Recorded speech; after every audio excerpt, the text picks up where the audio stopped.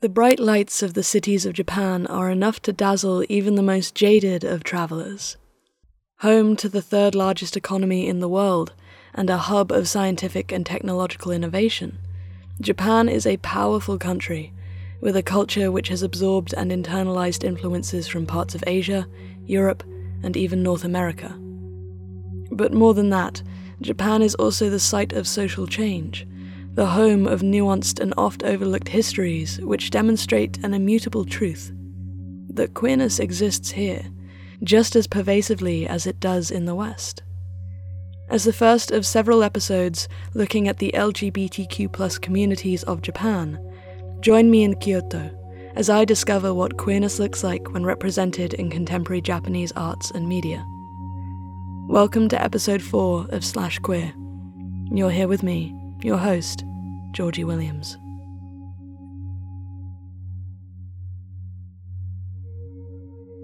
During preparation for my journey to Japan, I more often than not had inquirers express their surprise at taking Slash Queer through what they considered to be a conservative country.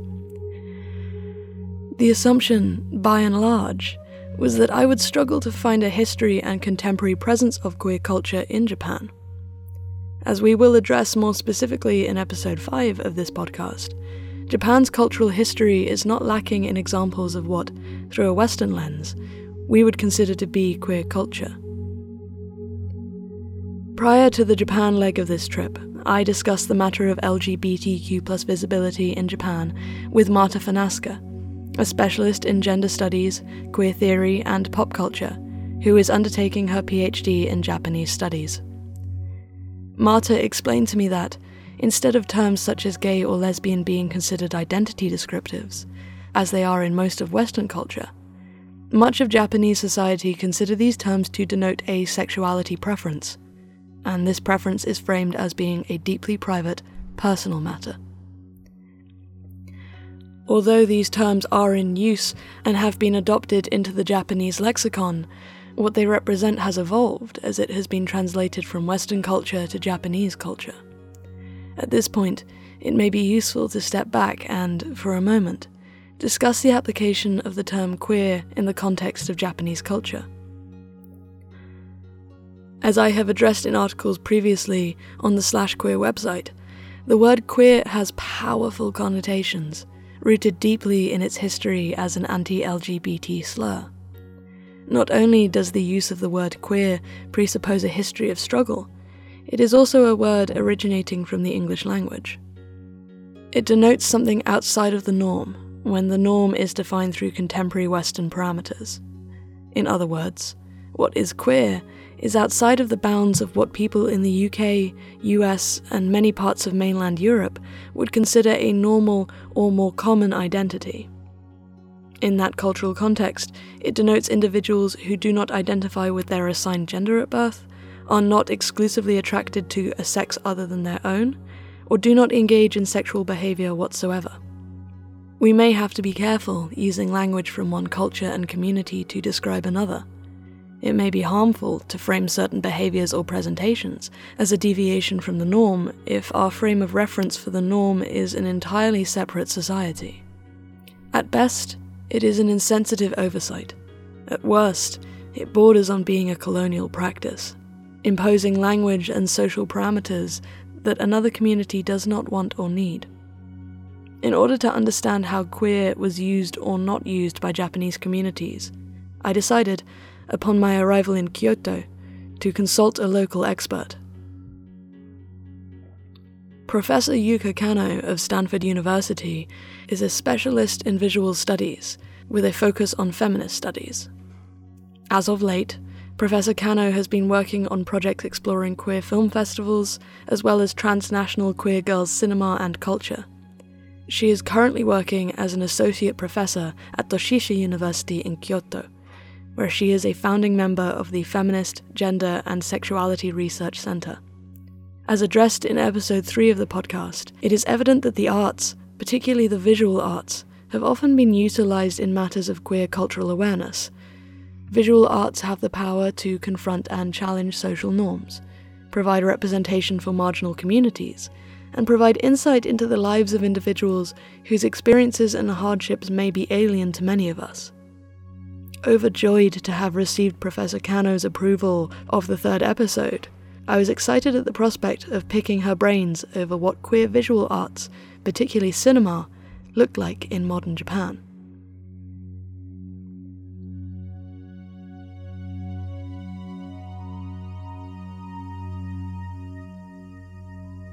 So, as someone with an interest in visual culture, what can you tell me about how queer or LGBT plus culture is being represented and explored in contemporary Japanese cinema? And furthermore, is the term queer appropriate to use in this cultural context? Okay, so to talk about, whether the term queer is appropriate or correct, in Japanese culture, in Japanese context, I think we sort of need to go back to how we started using queer when. So as queer, we also say queer in Japanese. So queer came to Japan in the 1990s, I would say, and in the emergence of queer studies in the mid-1990s. And what's interesting about Japanese adaptation of queer is that we didn't really, in my opinion, we didn't really differentiate queer from lesbian gay studies. It pretty much all came almost together. So there was just journal, came out in 1994, 1995, queer studies and LGBT, studies at the same time almost. So like in the US, for instance, queer studies didn't emerge as a kind of response, as a critical response to gay and lesbian studies. And that is part of the kind of really interesting story of queer studies in Japan. But I have to say that queer, interestingly, came to Japan even earlier than academic field through film culture. So I did a little bit archival research, and I found out that in 1993 there was already a kind of culture magazine which sort of had issue on queer cinema in Japan. So I really would like to say that queer came to Japan almost through culture, film culture, even earlier than academic field or even activism. So that's kind of really interesting sort of history of queer in Japan. And again, I think it's always difficult, what we mean by queer, right? And my stance is always, it's I can't really generally say this is queer in Japanese context. It's impossible to summarize, what queer means in Japanese context. I always think that queer really depends on the context, right, rather than in the US or in Japan. So each time we use queer in queer cinema, queer director, we try to describe what we mean by queer woman director, queer male director. So I think it's really hard for me to say generally what queer means or represent in Japan. And it's fantastic. So there is very much a kind of there is queer elements in Japanese cinema, but then there's also the influence of queer creators and queer producers and directors as well. Yeah, fantastic. Right.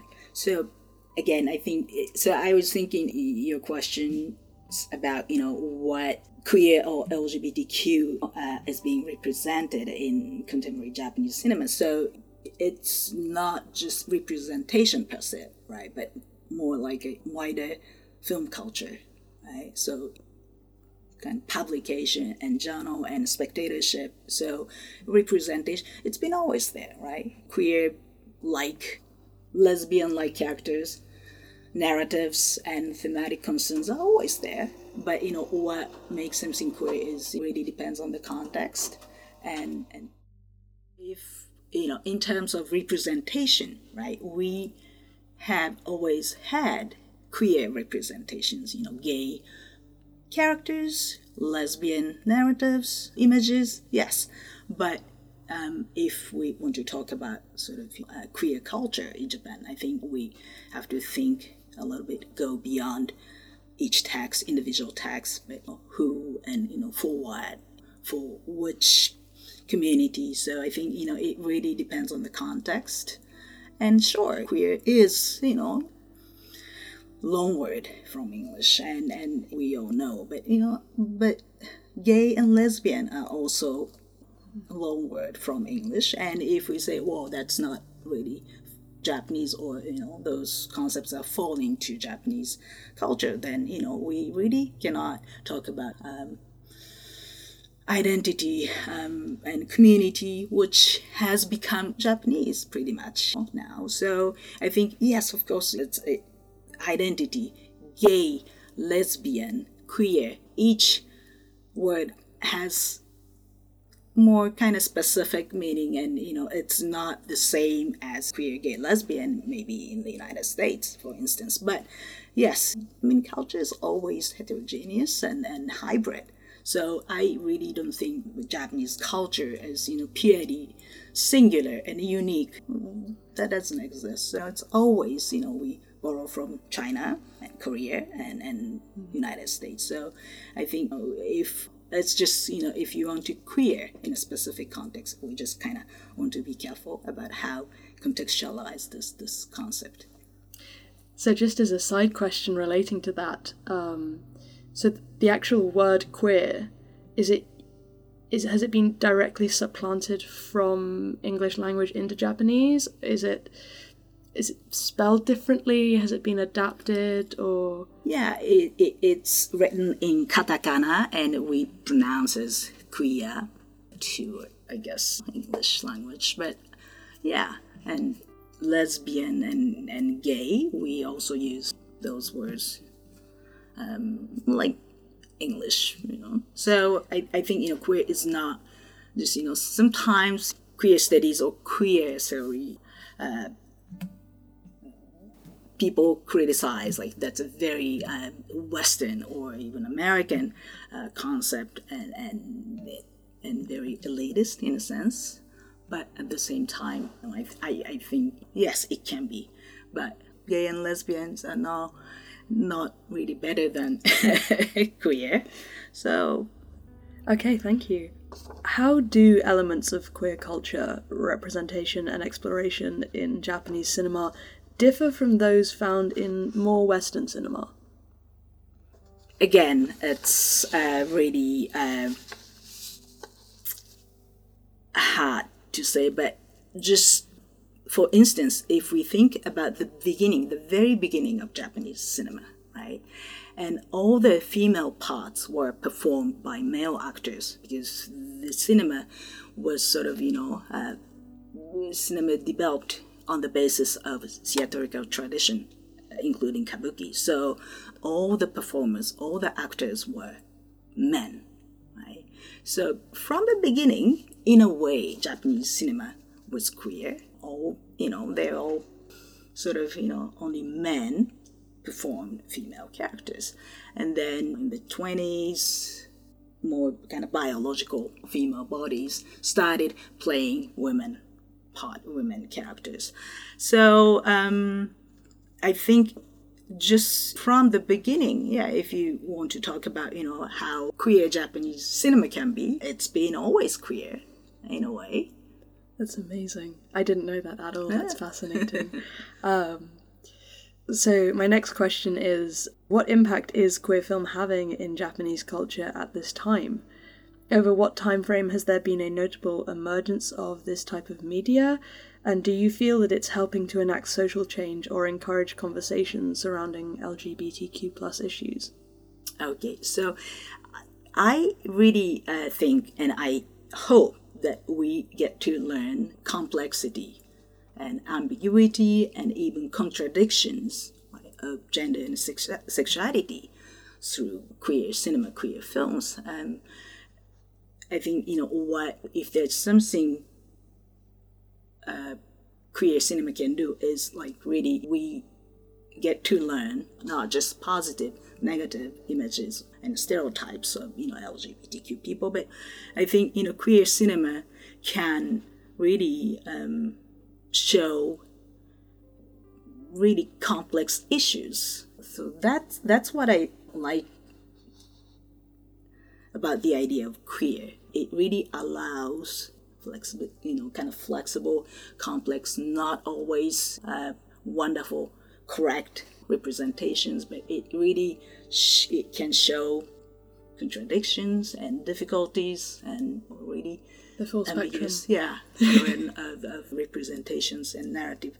And that's what I really like to call queer cinema, what it can do. Yeah. I was going to say, do you find that it's being engaged with by a mainstream audience? It's really difficult. I mean, for instance, in contemporary Japanese cinema, right, we have really interesting queer directors, male and female, and transgender filmmakers, but not so many in mainstream film. And there are a lot of great independent filmmakers, but in mainstream, it's really hard to see a representation of LGBTQ people beyond really stereotypes. You know? And especially if we include TV, and if we go beyond just cinema, a wider media landscape, I think a lot of cross-dressing male showbiz people are more visible, and gay men to a certain extent, but it's really rare to see lesbian. Why do you think that is? I think definitely there's this gender, issue that, there's also tradition of sort of cross-dressing kind of gay, personalities on TV, and there's strong tradition in Japan for that.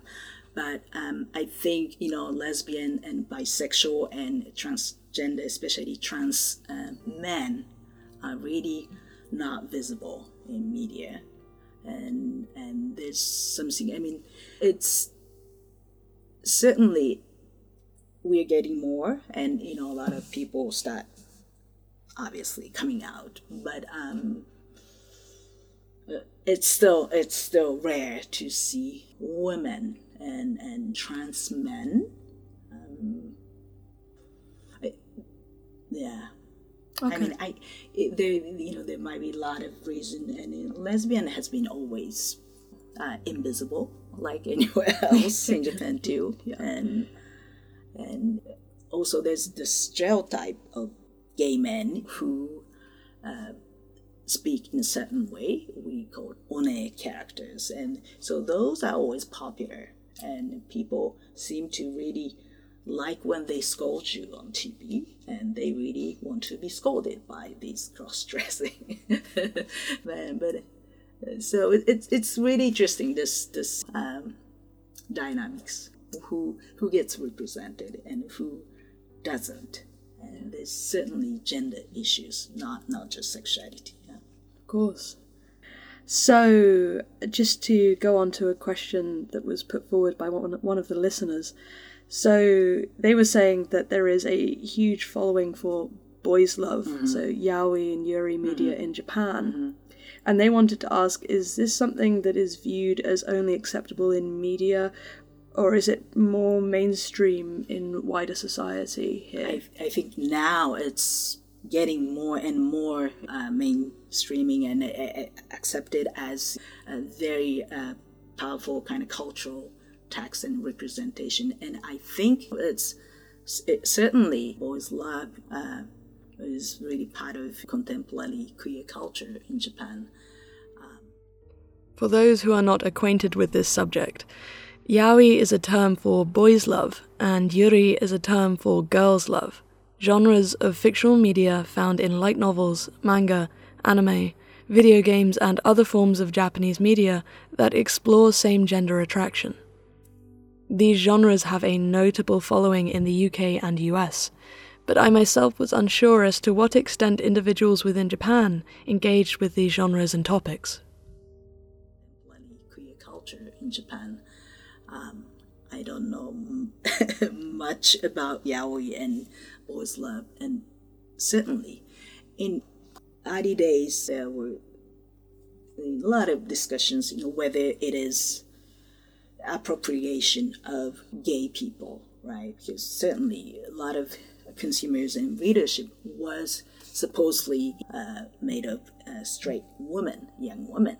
And I think now it's changing. I know that a lot of gay men themselves enjoy BL, and again, I think there's something gender-related issues in terms of readership and spectatorship. Why so many women are attracted to this male romance and erotics, and certainly there's kind of fantasy element and I think interestingly there. So why male desire is so interesting, so attracted to a lot of women, straight or non-straight. I sense that there is also very strongly gender-related, issues. Of course. So one final question, just out of curiosity.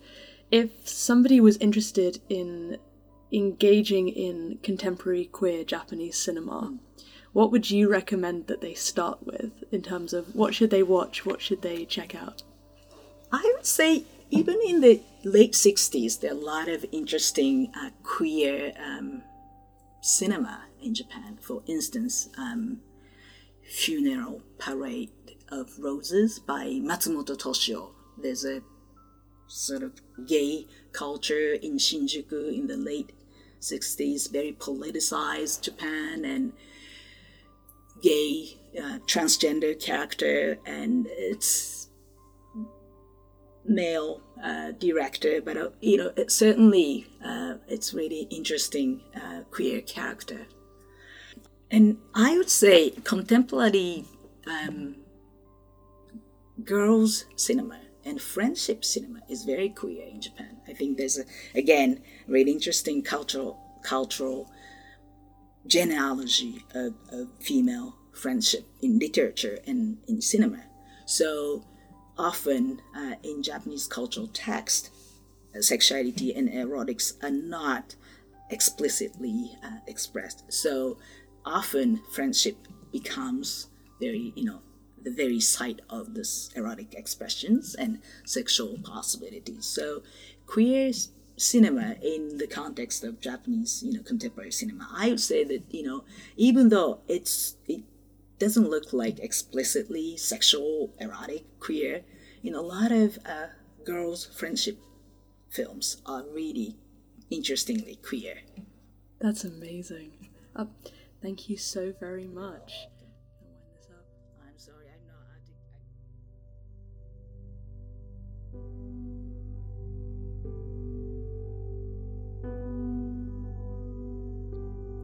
I had not anticipated the matter of the male-female gender divide to be so central to the subject of queer representation in Japanese media. Although I wasn't greatly surprised, as, even in Western media, gay men have always benefited from greater representation than other members of the LGBTQ+ community. I did not anticipate the lesbian communities of Japan to have been so profoundly overlooked. Furthermore, I was disappointed to hear of how trans women appeared to have significantly greater media representation than trans men. However, given this binaristic gender division that is apparently so integral to Japanese society, one could speculate that many individuals continue to assume what many Western societies have incorrectly assumed too, that gay men and trans women are one and the same, since they are both assumed to be, and thus assigned, male at birth. When trans women are portrayed in Western media, it can often be for comedic purposes, because it is seen as debasing and humiliating for an individual who was assigned male at birth to be presenting themselves in a feminine manner, given that the feminine presenting individuals are often second-class citizens within a patriarchal power dynamic. Although at this time I am unaware as to whether or not this is a practice which exists in Japanese entertainment, it could explain the cultural parallels. As Professor Kano and I discussed the contrasting natures of Western and Eastern queer cultures, one thing became evident. Japanese queer culture focused more on sexuality and less on gender presentation. Between us, we theorized as to whether or not this was tied into the collectivist and individualist values of Western and Eastern communities. In psychology, early cultural research reduced the complexities of Western and Eastern social norms down to the binary of individualism versus collectivism. To summarize, it has been suggested that where Western, predominantly US and UK cultures, encourage individuals to focus on their personal needs, wants, and aspirations, Eastern cultures often encourage individuals to consider their identities as inherently entwined with those of their families, friends, and wider society. This collectivism encourages a conscientiousness regarding how one's personal choices influence and impact their broader social circles. It was on this basis that Professor Kano and I pondered if, perhaps, external expression of queerness, in a community where gender roles are still rigid and undeniably presented within a binary, is an excursion or deviation from this social rule, which would not be considered simply a personal rebellion, but an act of rupture intended to negatively affect the lives of others. Perhaps being queer was considered a deeply personal matter because anxieties persisted regarding how making that queerness visible could impact one's ability to effectively perform their social roles within their own community. Of course, there are many mediums in which queerness is being addressed and discussed in contemporary Japan. On top of the exploration of queerness in Japanese cinema, contemporary artists of Japanese origin have been using their mediums to explore matters of queer sexuality since the late 20th century. Masami Teraoka is a Hiroshima-born artist whose work incorporates traditional Japanese visual art styles, in particular, the use of ukiyo-e style woodblock printing. Although Teraoka's work does not overtly portray explicitly queer individuals, his style and subject matter undeniably calls upon matters of the queer experience. In a print from his AIDS series, titled Geisha in Bath, a feminine-presenting individual is seen waist-deep in bathwater, tearing open a packet of condoms with her teeth. In her hair, she wears kanzashi, which are a form of accessory worn in the hair. In this case, these are long wooden sticks. Across the wood, dark patches are visible, which are recognizable to many as Kaposi's sarcoma. For those of you who listened to my previous interviews with Sister Roma of the Sisters of Perpetual Indulgence, you may remember her mentioning Kaposi's as a form of cancer most prevalent amongst individuals living with AIDS. There is a sense of androgyny to the geisha's body. Although her broad shoulders and small breasts are not inherently masculine, she is not portrayed as stereotypically feminine either. This presentation of androgyny is also noticeable in another piece called Mates, part of Teraoka's Tale of 1,000 Condoms collection, in which an androgynous couple embraces in the back of a taxi. There is an evident power dynamic, as the individual with earrings and red nails is the larger of the two, cradling their partner who is lying somewhat submissively in their arms. Feminine aesthetics become juxtaposed with the scale of the body in comparison with their more masculine-coded partner, and the dynamic at play between the two. As Professor Kano shared with me, the binaristic division of maleness and femaleness is still integral to one's identity in Japan, even as a queer individual, and so to see art from a Japanese artist which plays with gender presentation in this way is exciting and insightful. Within queer representation lies power, and that power is drawn from how an image can spark a conversation concerning subjects previously unspoken within a community or a society.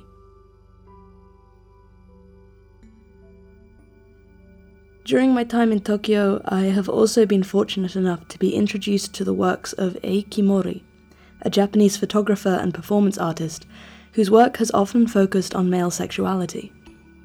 In a video I was shown of a collection of his public performances titled A Poet, We See a Rainbow, Mori is seen dressed in a heavy, hooded white gown made of embroidered material, holding aloft a white tulle fabric umbrella, as he reads his poetry in a public hall, a local plaza, or outside of a public building. His visual appearance is notably feminine, and the act of reading his work aloud makes his performance socially disruptive in a way which is powerful and deeply vulnerable. This is not covert queerness, and it is not a queerness which is indicative of any desire to assimilate. It is bold and challenging, and in witnessing this I am aware of how, in my own desire to understand queer Japanese culture, I may have been quick to overlook the heterogeneity, the great variance of the queer Japanese lived experience. It would be reductive to assume that there is one singular, homogeneous way in which queerness is being represented in contemporary Japanese media. And through the insight Professor Kano provided regarding queer Japanese cinema and the works of Masami Teraoka and Eiki Mori, it has become evident to me that what is being shared in Japanese visual arts is a number of vast and incommensurable presentations of queerness that cannot and should not be reduced down to a singular concept. I invite you to take a look at the aforementioned artworks of Teraoka and Mori, which I have made available on the /queer gallery page for this episode. You will not be disappointed by their work. My time in this country has just begun, and as an outsider, it is already becoming increasingly evident that the Japan I had heard about whilst living in the UK is not the Japan I am learning about whilst here. If my time with Professor Kano taught me anything, it is that not only did the term queer arrive here before academia ever exported it to Japan, but that queerness is not the great taboo we are often led to believe it is through our own Western media. There are brands of queer activism and feminism which often fall short of implementing a truly reflexive, intersectional lens, because they place themselves upon a pedestal as examples of social progressiveness. For example, many Western communities may deem a woman's employment to be indicative of her freedom and emancipation from patriarchal power structures. In conjunction, we may assume that a woman from a non-Western culture who achieves the opportunity to stay at home and raise her children, instead of being forced into low-wage labour in order to survive, is in fact being oppressed by those same patriarchal power structures. Our idea of what it means to be free, autonomous, represented and emancipated is not a global one. The focuses of activism, particularly queer activism, often need to be subjective to the cultural context, and I see queer visibility in Japanese media as being no different. We presume that our queerness must be universal, that all communities must want to present this concept within the same parameters, the same regulations, but that is not the case. Just as Professor Kano explained to me how Japanese culture has internalized and absorbed concepts and traditions from non-Japanese communities, it is also evident that those concepts and traditions evolve with time. Eastern queerness does not have to mirror Western queerness. Gender ambiguity does not have to be used to non-verbally communicate our position as a sexually variant individual. Nonetheless, one can hope that Japanese culture is also evolving to make space for those who do wish to demonstrate their queerness visibly, outside of the defined gendered presentations that are so pervasive throughout the country. The work of Masami Teraoka and Eiki Mori makes us wonder what space is available for those who cannot and do not wish to conform to the gendered expectations of aesthetic presentation, and how that space can be created and mediated for Japanese queer communities if it is so desired. But these are questions for another time and another episode, when I will be interviewing a collective of inspiring young activists in Tokyo who can tell me what's on the agenda for a queer Japanese revolution. But let's not get ahead of ourselves.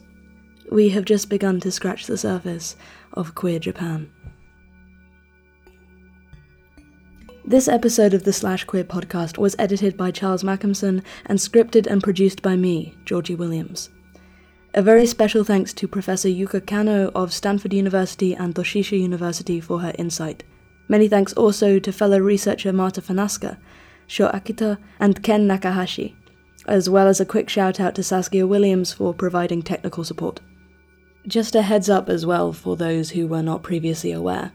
Transcripts are available for every episode of this podcast on the homepage of /queer, just below the media player. I'd also like to take a moment to thank my Patreon subscribers for supporting me getting to Japan in the first place to produce this episode. Every leg of this tour prior to this episode has been personally funded, so thank you for your generous contributions. It really means the world to me.